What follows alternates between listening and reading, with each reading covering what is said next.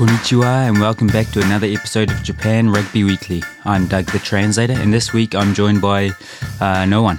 I'm giving the other boys a well-deserved Christmas break, so just be me today. We'll make it a goodie. Ikimashou!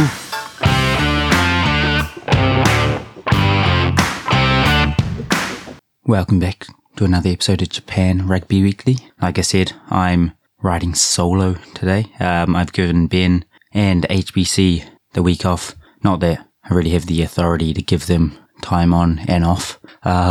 We just had a chat and thought don't want to be taking up too much of their time over the festive season, so I thought I'd just crack on by myself, and especially because we have bye week this week, just thought I'd take the chance to answer a few questions that have come through. There have been a few that have been asked about being half Japanese in Japan and translation, etc. So yeah, thought what better way to answer those than when I'm by myself. Obviously when the other boys are here, don't want to be hearing about my life. I want to hear about professional rugby players' journeys, etc. So yeah, but thanks for listening again. If you're new to the potty, thanks for listening. Very, very loose podcast. About 50% rugby, 50% random life in Japan things, but go back over the 3 seasons. We've had a few different hosts, etc., but a lot of great interviews with a lot of Japan international players, foreigners in Japan, and yeah, just life about Japan, how washlets work and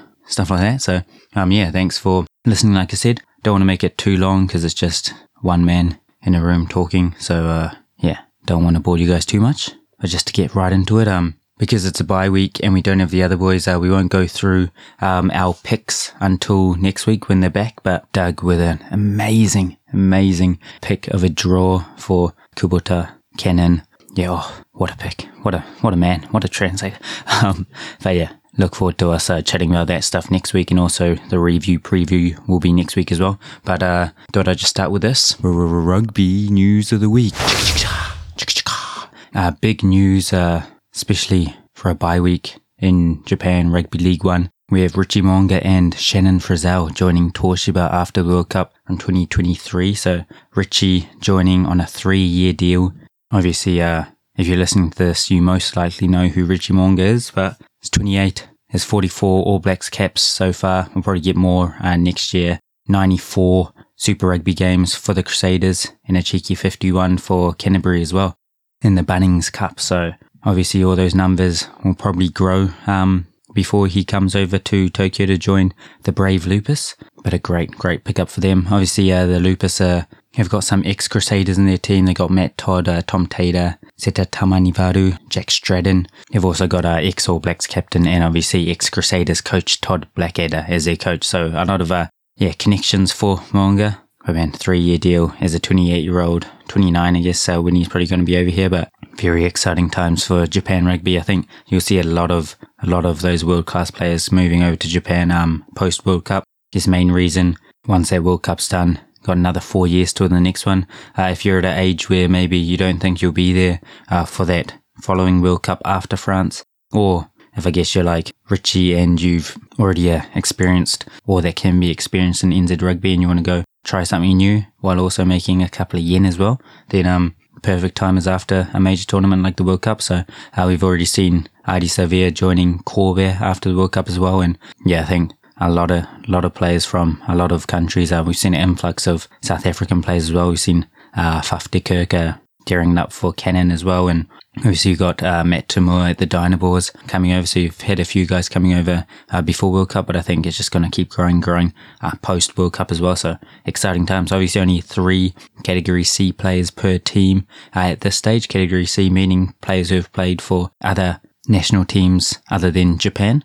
So basically players who are no longer eligible to eventually play for Japan. So yeah, as long as everyone's willing to get the checkbooks out, I guess, you should see a good spread of those Category C players going around the league, because yeah, they all can't go to one team, like I said. So exciting times. And then they also have Shannon Frizzell joining them as well, who is also 28, just played 25 tests for the All Blacks, 57 for the Highlanders, and then 35 for the Tasman Mako as well. So again, I think Frizzell will be devastating in Japan. Very powerful player. Yeah, can't wait for them both to come over and Those two are their Category C players. I know I talked about Matt Todd also being there. He is another Category C player, so not sure if he's there post-World Cup, but if he is, then that's their 3 Category C players locked up, all All Blacks or former All Blacks. So, yeah, pretty exciting stuff. And you can see, obviously, a lot of teams are starting to release their post-World Cup signings already pretty early, especially for Japan. Japan's notoriously later. Normally, until the company says it's okay, you're not allowed to release stuff. So it's good to see that that's like changing. And yeah, hopefully the level of the rugby just keeps improving over here. One thing that's a bit of a shame is how, I guess, inaccessible the actual rugby is to people overseas. Just trying to test if what the best way is to watch it from overseas. Had a few questions about that, but Ben reckons you can get a cheeky VPN. Then all you have to do is get J Sports, the rugby package, which is 1,800 yen a month. So what's that, like 20 NZ bucks-ish? And you can watch all the League One stuff on there. I obviously haven't tried it because I'm in Japan, obviously, so a bit hard for me to test over here. But if you have tested it, or if you know any other ways, please message in. I've get a lot of messages about how to watch it. Hopefully League One gets a bit better at showcasing their stuff around the world. Yeah, they talk about wanting to be the best league in the world, but if it's only marketed to Japanese people, then you're cutting off a big portion of the rugby community, obviously. So hopefully you see that improve. Hopefully you see the refs becoming more pro at the moment. They're pretty much all part-time or almost volunteer, apart from the ones who are with actual rugby teams. So those guys, obviously, they to watch rugby every day at their respective teams' trainings, and that's where they get their wage so they can study the game. Others, you got guys who are like primary school teachers and stuff who go to the game and they get 5,000 yen, which is 50, 60 bucks per performance. And then yeah, if they have to travel for that game, they don't get meal allowance or anything. So most of their 5,000 yen is probably used up on that trip for food. So, yes, it's not a great gig, but if we want to make it the best league in the world, we want to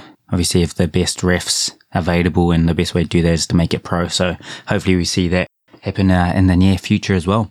But sorry, yeah, I do this every time I'm alone, but I always say let's make it a quickie, and then I waffle. It's just so refreshing to be able to talk, not have the peacock Ben Poltridge on. Yeah, I feel alive. I can talk. The next, just go to the coaches box questions from all our listeners. Thank you again for the questions. If you want to send any through, go to our Instagram. You can send us a message on there, or the email.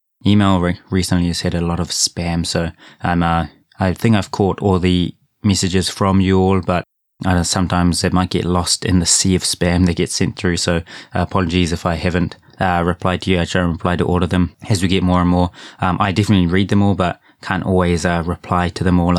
I've got a job as well. So sorry for that. But again, thanks for sending them through. I'll just quickly answer a few of them.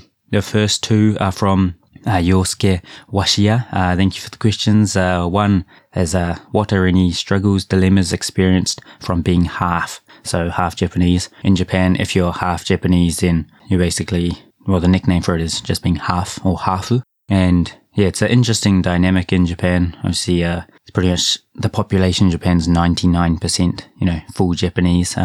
So I stand out a lot, don't stand out as much as, the 2 meter Peters we have running around League One, but still stand out enough, have kids staring at you all the time. But that's, not something that only happens to half people. It's, just to foreigners or in general. I don't think there's any malice in that staring. It's just obviously a lot of people probably don't see foreigners that often. So yeah, struggles, dilemmas.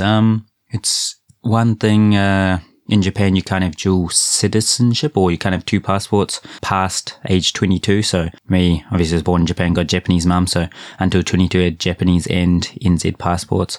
New Zealand, you can have 2, multiple. But Japan, you have to pick at 21, basically which nationality you're going to be, which is an interesting concept. Obviously, living in Japan, picked the Japanese passport, but it's almost like, you got to say on paper that you're no longer going to be a Kiwi, which obviously isn't the case. Go back to NZ and it's not like suddenly people think I'm only Japanese or anything. But interesting concept there. But then, like I said, everyone who looks at me in Japan assumes I'm foreign. So you get the old Nihongo Jozu, or man, your Japanese is good. Or the, you're so good with the chopsticks kind of comments. Or the kakkoi, which is like, oh, cool. Which when I first came over, I was like, oh, yeah, everyone thinks I'm cool. But I've soon realized that it's not so much me, but it's just I'm exotic because not many people can speak English over here. So people are just like, whoa, that guy can speak both. So yeah, it's a very interesting dynamic. Also, dilemma, I guess. Policemen once came to our house, or they just came to our building, went knocked on everyone's doors. I guess, almost like a census, just seeing who lives where, making sure all the addresses are up to date. Saw me, I wrote down my name, put it in, and it's in katakana, or, a foreign name, apart from my middle name, which is Japanese and foreign, and looked at it, asked for my passport or my residence card, and then I just went to get it, showed it to him, and then he apologized for, I guess, asking for it, which is, again, interesting. You obviously wouldn't ask it if I looked Japanese and had Japanese name, but just a bit of ignorance in that sense still in Japan. But yeah, I don't think there's any necessary anyone's wanting to cause harm by anything. It's just still quite a new concept in Japan, I think, so still a bit behind in that respect. But sorry, I don't know if they really answered the question per se, but yeah, I think depending on the person, I've heard of people who are half Japanese, half another country, who hate the word half because they interpret it to mean it's only half of what a Japanese person is. So some people don't enjoy being called half. I don't mind. I think I've only had positive experiences. Obviously it means you've got to be able to experience two cultures. Being able to speak both languages is really helpful in Japan, where English isn't everyone's strongest attribute. And yeah, like I said, people love being friends with somebody who is from a different country. So I haven't really necessarily experienced any racism or anything from it. Bit of ignorance sometimes, but that's been a all in all positive experience, I think. So happy days. Next, what sport would you introduce to any future kids of yours in Japan if rugby was unavailable? For me, don't have kids yet, but if I did, I grew up playing soccer or football. So yeah, that would be a great one if they made it. Be able to travel the world with them for free, be earning millions. In Japan, another really famous or popular sport is baseball. I've really gotten into baseball recently, but yeah, baseball, they play like 1,000 games a year. It's insane. I think the Mighty Bay Stars, who are the Kanagawa team, for the last few months of their season, because of COVID, they had to catch up a few games, and they're playing like over 25 a month for 3 months straight or something. So obviously they earn bucket loads, but yeah, it seems like a pretty I don't know if I want to be a translator for them, especially if I had a family. You just never see your family. You'd have to go to games every day. So maybe one of those. And then lastly, last question, I guess, relating to me, was from James Simpson. Said, how did I get into translating? So yeah, I obviously speak a bit of Japanese. Growing up in New Zealand, my mum would speak Japanese to me. I'd reply in English, so my listening was always better than my reading, writing, speaking. But after uni, came over to Japan just to teach a bit of English, learn a bit more of my mum's culture, my culture, and I wanted to spend a bit of time with my family over here. And a friend of a friend was a rugby agent and just said, might as well use your English and Japanese to try and become a translator in a sport that, you have played before. So I thought that was a great idea. While I was teaching English, brushed up on my Japanese, and then, my friend who became basically my agent took my CV around to a lot of clubs in Japan, went for a few interviews, talked to a few people, looked at a few roles. One is an assistant S&C. Because of my sports science background, didn't quite get that one. I was one of those, no experience, but then you need a job to get experience kind of loops. And then, had a lot of chats with a lot of teams about being a translator. Again, a bit harder originally with no experience in terms of no experience as a translator, but eventually in 2017, Coca-Cola Red Sparks in Fukuoka came and had a chat to me, and they were keen to give me a chance, so went down there. First year was, interesting. Didn't do too bad. I think I was saved by my rugby knowledge. Having played in Japan and NZ, I knew most of the rugby terms in both languages, obviously, but my formal Japanese, my actual Japanese was, pretty, mediocre. I'd say a lot of the stuff that my mum spoke to me was obviously, less formal stuff, so struggled in the press conferences and stuff. But they took a chance on me over the next 2 years there. Got a bit better, got used to it, and then stayed for 4 years until they disbanded as a club. And then now I'm in my second year with the Mitsubishi Dynaboard. So short and sharp, but basically the reason why I was able to get my foot in the door was because I knew someone who knew someone, and that's the biggest thing I've learned post uni is it's not what you know, it's who you know. You just need that opportunity, and then like I did, you can always learn on the job, and as long as you work harder, people I guess are willing to give you a chance. So that's Doug's osusume of the week. But again, thank you for listening, guys. I'll keep it there. I think I've been talking for too long. It's not the same without the other boys. It's just a one-man dialogue, but thanks for listening. Make sure you check out the merch, check out the Instagram, keep sending through your questions and comments. Thank you for supporting us this year, and rugby, definitely the winner on the day. Being a half is a game of two halves, and full credit to the police officers who come ask for your passport. Arigatos. Thanks for listening to another episode of the JRW podcast. Make sure to rate and share the pod if you enjoy it. And don't forget to use code JRW15 at the ANR Pro checkout for a 15% discount. Arigats, I'll talk to you next week.